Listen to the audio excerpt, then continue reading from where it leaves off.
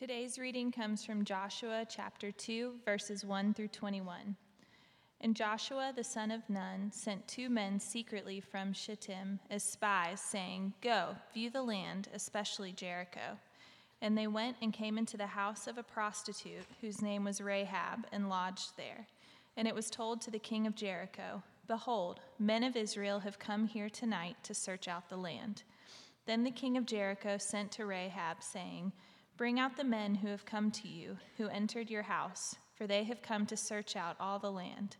But the woman had taken the 2 men and hidden them. And she said, "True, the men came to me, but I did not know where they were from. And when the gate was about to be closed at dark, the men went out. I do not know where the men went. Pursue them quickly, for you will overtake them." But she had brought them up to the roof and hid them with the stalks of flax that she had laid in order on the roof. So the men pursued after them on the way to the Jordan as far as the fords. And the gate was shut as soon as the pursuers had gone out. Before the men lay down, she came up to them on the roof and said to the men, "I know that the Lord has given you the land, and that the fear of you has fallen upon us, and that all the inhabitants of the land melt away before you. For we have heard how the Lord dried up the water of the Red Sea before you when you came out of Egypt, and what you did to the 2 kings of the Amorites who were beyond the Jordan, to Sihon and Og, whom you devoted to destruction. And as soon as we heard it, our hearts melted, and there was no spirit left in any man because of you, for the Lord your God. He is God in the heavens above and on the earth beneath. Now then, please swear to me by the Lord that as I have dealt kindly with you, you also will deal kindly with my father's house, and give me a sure sign you will save alive my father and mother, my brothers and sisters, and all who belong to them, and deliver our lives from death." And the men said to her, "Our life for yours, even to death. If you do not tell this business of ours, then when the Lord gives us the land, we will deal kindly and faithfully with you." Then she let them down by a rope through the window, for her house was built into the city wall, so that she lived in the wall. And she said to them, "Go into the hills, or the pursuers will encounter you, and hide there 3 days until the pursuers have returned. Then afterward you may go your way." The men said to her, "We will be guiltless with respect to this oath of yours that you have made us swear. Behold, when we come into the land, you shall tie the scarlet cord in the window through which you let us down, and you shall gather into your house your father and mother, your brothers, and all your father's household. Then if anyone goes out of the doors of your house into the street, his blood shall be on his own head, and we shall be guiltless. But if a hand is laid on anyone who is with you in the house, his blood shall be on our head. But if you tell this business of ours, then we shall be guiltless with respect to your oath that you have made us swear." And she said, "According to your words, so be it." Then she sent them away, and they departed, and she tied the scarlet cord in the window. This is the word of the Lord. We're continuing today with our theme that we're calling One Story. We're looking at God's plan in Scripture from Genesis to Revelation. It's so important to grasp the fact that the Old and New Testaments comprise one unified whole. We are living in a time when many people, including many pastors, want to discard or diminish parts of Scripture, particularly those parts of Scripture that are at odds with what we'd like to believe, what we want to believe. But Jesus, in his approach to Scripture, treated all of what we know as the Old Testament as, in his words, the Word of God, which cannot be broken. And so we're taking a step back to look at the entirety of Scripture and asking the question, how does this part of Scripture contribute to God's great plan of redemption for his people? Now, if you're just joining us, let me give you a bit of a review on where we've been thus far. So far this year, the first 2 months of the year, we've looked at what are commonly called the books of the law. The books of the law. Sometimes these first 5 books of the Bible are called the Torah. That's a Jewish word that means instruction. The Greek word for the first 5 books is Pentateuch, which literally means 5 scrolls. These 5 books, Genesis, Exodus, Leviticus, Numbers, and Deuteronomy, are attributed to Moses as their author, and sometimes they're simply called the law, this section of Scripture. What we saw in the book of Genesis was, of course, the creation of all things by God.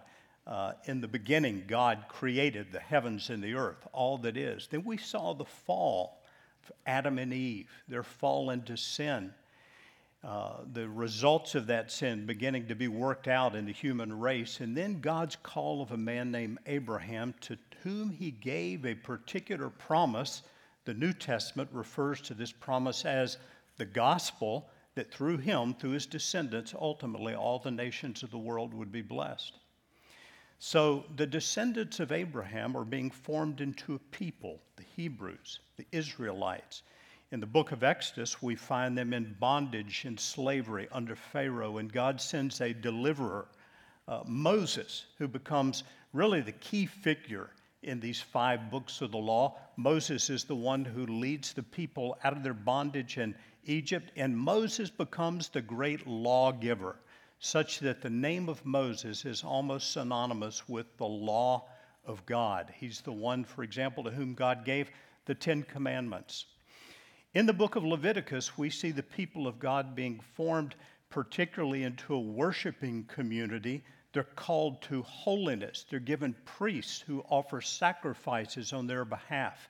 And then in the book of Numbers, because of the continued rebelliousness of God's people, the Israelites, we find them in the midst of these wilderness wanderings, and even in their rebellion against God, we see these glimpses of God's provision and his mercy. For example, when they get water out of a rock, when they need healing, and Moses makes a brass serpent, puts it on a pole, and these very unusual things we saw in a beautiful way are pointing forward to the coming of Jesus Christ, who will provide our salvation, who provides living water.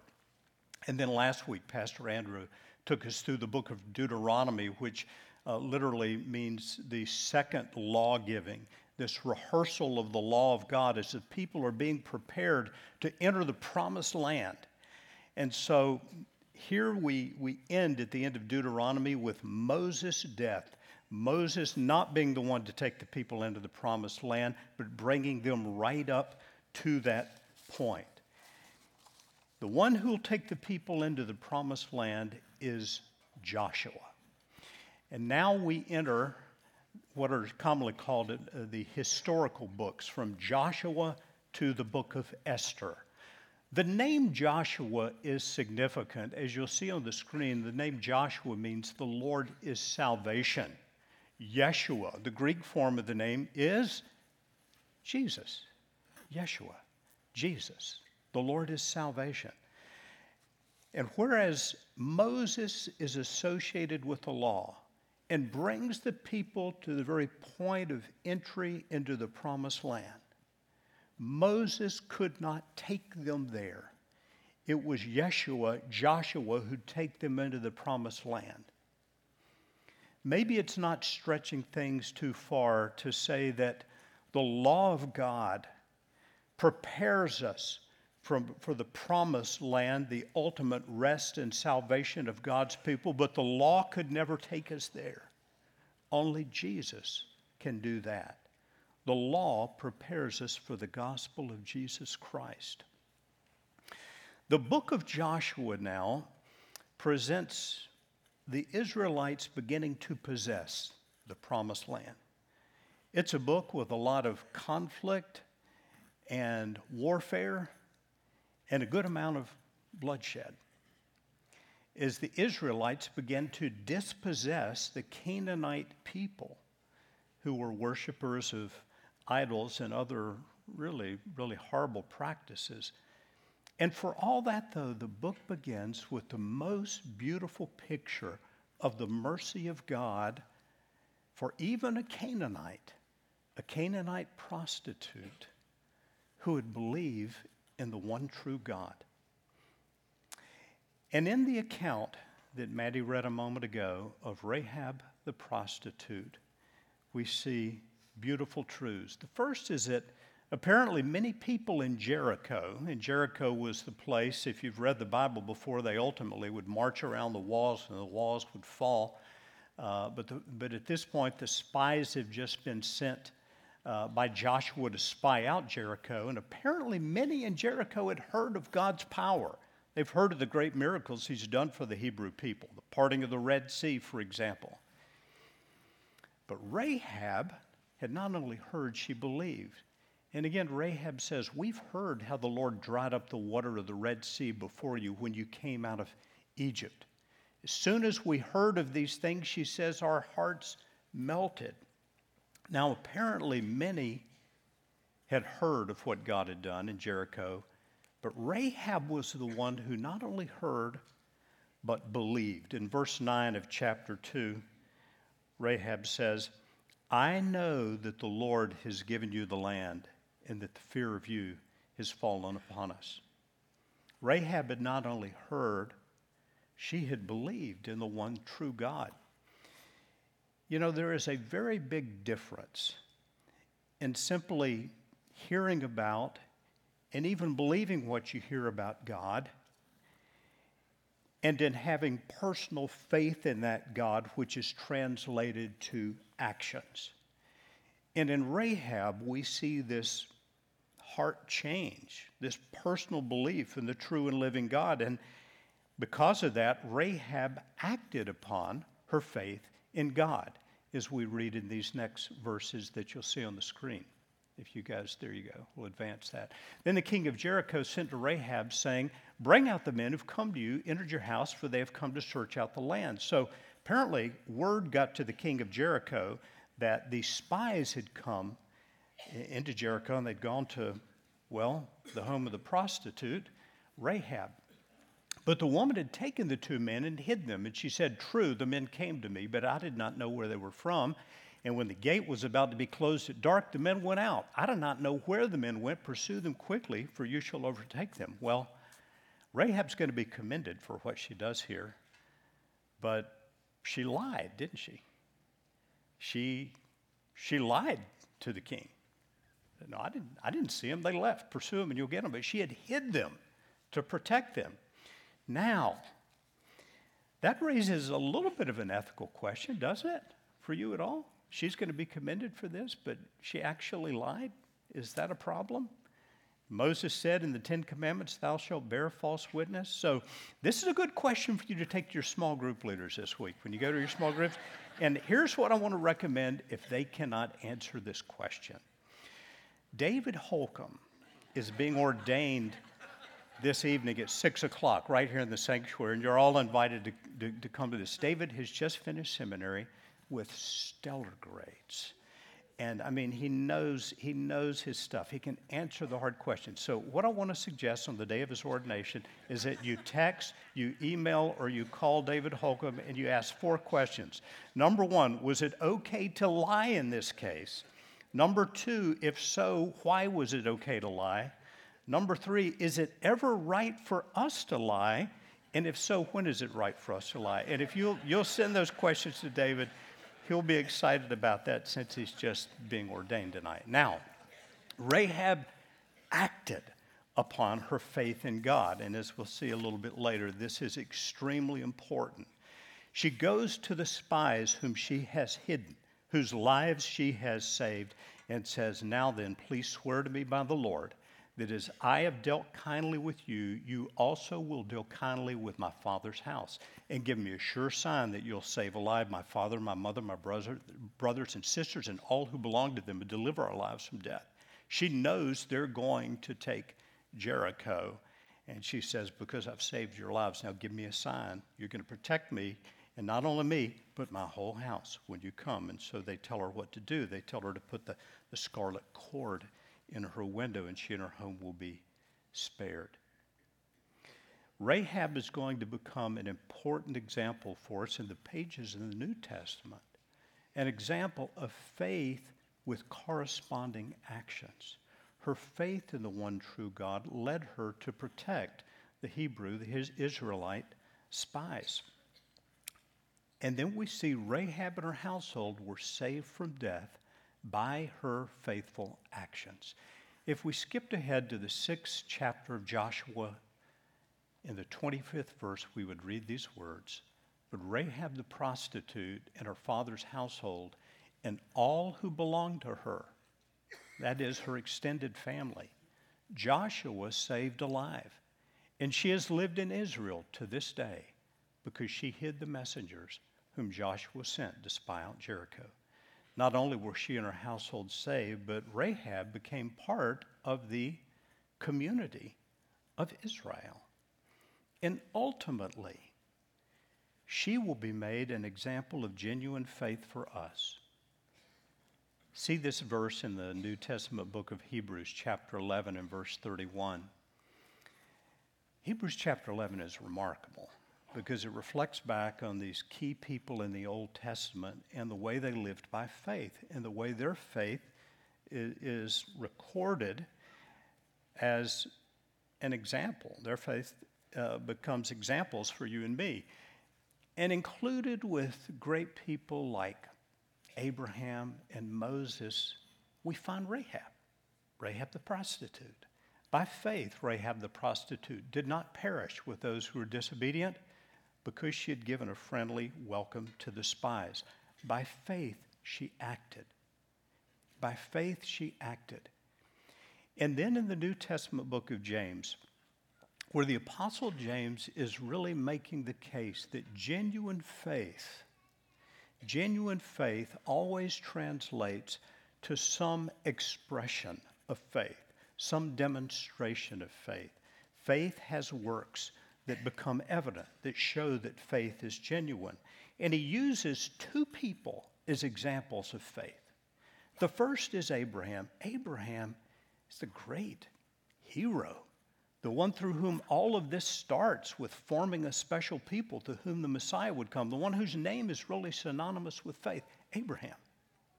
The second and other person James uses is Rahab the prostitute. After speaking about Abraham, he says, and in the same way was not also Rahab the prostitute justified by works. And to be justified means to be declared righteous by God. Was not also Rahab the prostitute justified by works when she received the messengers and sent them out by another way? For as the body apart from the spirit is dead, so also faith apart from words is dead.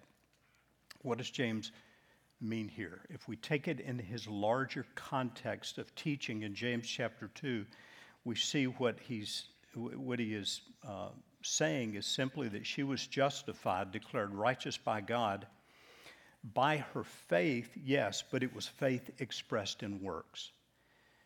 We're saved by grace through faith alone, but as has been said, but saving faith is never alone. And it leads us to the question, how were Rahab and other people in the Old Testament saved? How were they saved? And the answer is by grace through faith. But isn't that the same way that we're saved?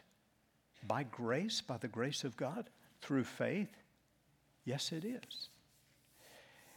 No one in the pages of Scripture was saved by perfectly keeping the works of the law. The Apostle Paul would later say, by the works of the law, no flesh shall be justified in his sight. No one. For through the law comes knowledge of sin. He went on to say, but now the righteousness of God has been demonstrated apart from the law, although the law and the prophets testify to it, the righteousness of God through faith in Jesus Christ for all who believe. But in the Old Testament, those people had never even heard of Jesus Christ. God had counted genuine faith in the hearts of these Old Testament believers. He accounted their faith as righteousness. Their faith essentially looked ahead to the provision of Jesus Christ on the cross as our faith looks back to the finished work of Jesus Christ on the cross. In each case, people are saved, Old and New Testament, not by being perfect adherents to the law of God. No one can do it. Even the great Apostle Paul, who knew the law so well, all have sinned, he said, and fall short of the glory of God, and are justified by his grace as a gift through the redemption that is in Christ Jesus. So will we see Abraham and Moses and yes, Rahab in heaven? Absolutely. They're listed as examples of faith for us. Certainly they didn't see the whole picture. They didn't have the knowledge of God's saving grace through Jesus Christ. They were not aware that the Son of God would leave heaven and be born as a baby and die on a cross and bear the judgment for our sins upon himself. Yet God accounted their faith in him, their faith expressed even in their actions, as righteousness. In the same way for you and me, as we have the knowledge of Jesus and what the Son of God has come to do for us, we acknowledge our sin, we put our faith in him, and God considers us, despite our sins, despite our violations of his law, righteous in his sight, justified, forgiven, made righteous. In both Old and New Testament times, genuine faith is expressed in actions. Faith that is expressed in lives of devotion to the one true God. And Rahab's faith not only resulted in the salvation of her household from death, from destruction, but it resulted in something else. Her faith resulted in her becoming a part of God's one-story plan. Salvation is more than just the forgiveness of our sins in eternal life with God. It certainly is that, and that I think is most important. But in salvation, in justification, we are also adopted by God, adopted into his family, and given places of significance in his kingdom.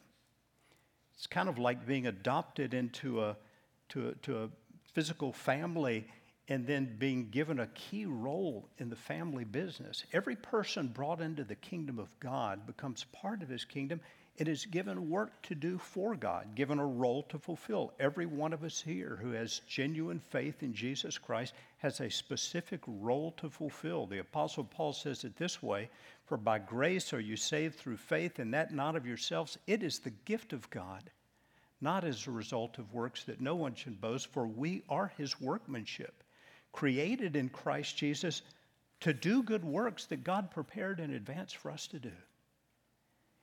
In other words, if you're saved by grace through faith, you also have good works that have been prepared for you to do. You have a purpose in life. You have a role to fulfill, a significant role in God's kingdom. Rahab not only was spared from destruction, she became a part of God's one-story plan. And when we move to the New Testament, the very first verses of the first book, the first chapter of the Gospel of Matthew, we read something that I think is just beautiful. I'm going to read the first 6 verses. The book of the genealogy of Jesus Christ, the son of David, the son of Abraham. Abraham was the father of Isaac, and Isaac the father of Jacob. Jacob the father of Judah and his brothers, and Judah the father of Perez and Zerah by Tamar. And Perez the father of Hezron, and Hezron the father of Ram, and Ram the father of Amminadab, and Amminadab the father of Nahshon, and Nahshon the father of Salmon, and Salmon the father of Boaz by Rahab, and Boaz the father of Obed by Ruth, and Obed the father of Jesse, and Jesse the father of David the king. David was the father of Solomon by the wife of Uriah. So on down the line from Abraham was this man named Salmon. He married this woman named Rahab, and yes, commentators indicate this is the very same Rahab that we're studying about in the book of Joshua based on the time that all this happened. Salmon marries this man who'd come to live among the Israelites, Rahab, who'd had faith in the one true God, the former prostitute who'd now lived among the Israelites, and they were married, and they had a little boy. And their son's name was Boaz. Boaz and his wife would have a son named Obed.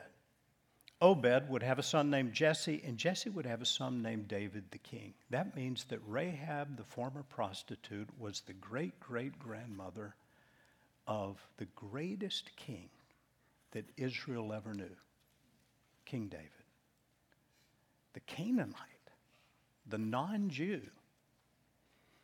the one called out from idol worshipers who heard and had faith in the one true God, whose faith was expressed in works. She's the great-great-grandmother of the great King David, and ultimately in the lineage of David's greater son, the one whom David would call Lord, Jesus Christ. So what does all this show us? First of all, it shows God's great mercy for sinners. This is a former prostitute who gets a most honored role to be placed into the genealogy of Jesus Christ. Secondly, it shows us this. It shows us that God's salvation is for people of all nations. Again, Rahab was a Canaanite, and if you recall when we saw the genealogy a moment ago, Rahab and Salmon had a son named Boaz. Any of you recognize the name Boaz from reading the Old Testament? If you read the book of Ruth, Ruth marries this man Boaz. Now, there's another great truth here. Ruth, likewise, listed in the genealogy of Jesus, was not a Jew. She was not an Israelite. She was a Moabite from the land of Moab. People with whom the Israelites had at one point been at war. She's brought in the genealogy of Jesus Christ. What is all this showing us? It's showing us that God's salvation is for people of all nations. You know, when the Gospel of Matthew was written, it would have been a very unusual thing to include the names of women in a Jewish genealogy. Typically, it would have been the male names included in the genealogy. But here, inspired by the Holy Spirit, Matthew is specifically including for us Rahab, Ruth, she who had been the wife of Uriah, Bathsheba. If you know that story in the Old Testament, it's not a real pleasant story either. What is God saying? He's working all these things together to demonstrate in the coming of Jesus great mercy for those who have sinned, for those who have worshiped idols previously, for people of all the nations of the world. The gospel is for all. And furthermore, to show that real faith is demonstrated by actions. Rahab, along with Abraham, is the one who becomes an example in the book of James of faith. That faith without works is dead. Real faith, genuine faith, is revealed in a life of devotion to Jesus Christ. And we find this right in the book of Joshua. One of the expressions of our faith, one of the ways that genuine faith is expressed, and one of the ways we express our faith together is by celebrating what we call communion. We call it communion because it's both communion with the Lord and communion with one another. We also call it the Lord's Supper. You may have heard it called the Eucharist in another church tradition. But it's a time for believers, all believers, from whatever background we may have come from, whatever nationality or ethnicity or former religious background, all who are sincere, true believers in Jesus Christ, to celebrate together what He's done for us. And we're going to do that this morning. I'd like to read what the Apostle Paul wrote about the Lord's Supper in the book of 1 Corinthians chapter 11. You'll see it on the screen. Paul the Apostle wrote, "For I received from the Lord what I also delivered to you, that the Lord Jesus, on the night when he was betrayed, took bread. When he had given thanks, he broke it and said, "This is my body, which is for you. Do this in remembrance of me." In the same way also he took the cup, saying, "This cup is the new covenant in my blood. Do this as often as you drink it in remembrance of me. For as often as you eat this bread and drink the cup, you proclaim the Lord's death until he comes." What that means is, in a few minutes, if you choose to partake of the bread, the juice, you are making a visible proclamation that Jesus' death on the cross was for you. You, by faith, have received what he has done for you, that he is your Lord. It's a significant thing. It's a serious thing. So it comes with this warning. Whoever therefore eats the bread or drinks the cup of the Lord in an unworthy manner will be guilty concerning the body and blood of the Lord. Let a person examine himself then, and so let him eat of the bread and drink of the cup. We examine ourselves first to be sure that we have truly embraced the saving work of Jesus Christ. That we can genuinely say, "Lord, you are my Savior, you are my Lord." Communion, furthermore, is a wonderful time to examine our lives, to make sure there's nothing standing in the way of our fellowship with God or with other believers in Jesus. Now, you do not have to be a member of our church to take communion here. All are welcome, even if it's your first day here. But in light of these words in 1 Corinthians, I do think it's important that you have received Jesus as your Lord and Savior. And if you've never done that before, believe that that is something you sincerely want to do, today would be a wonderful day to do that, to simply pray, acknowledge your sin, and ask him for his saving lordship in your life from this day forward. So we'll take a moment now to prayerfully examine ourselves in a little period of silence. And then I'll invite you to join me in saying together the Apostles' Creed. You'll see it printed on the screen. But first, let's pray together.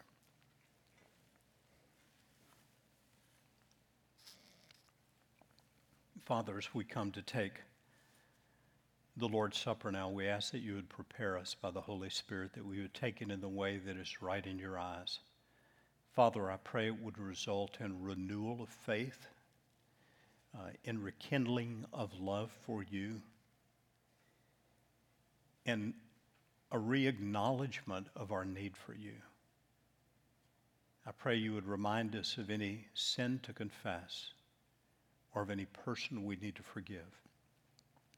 And Father, for anyone here who's never truly become your child, your follower, by embracing by faith the work that Jesus has done, would you today bring that one to a point of saying, "Lord, I believe. Lord, I receive. Make me your follower."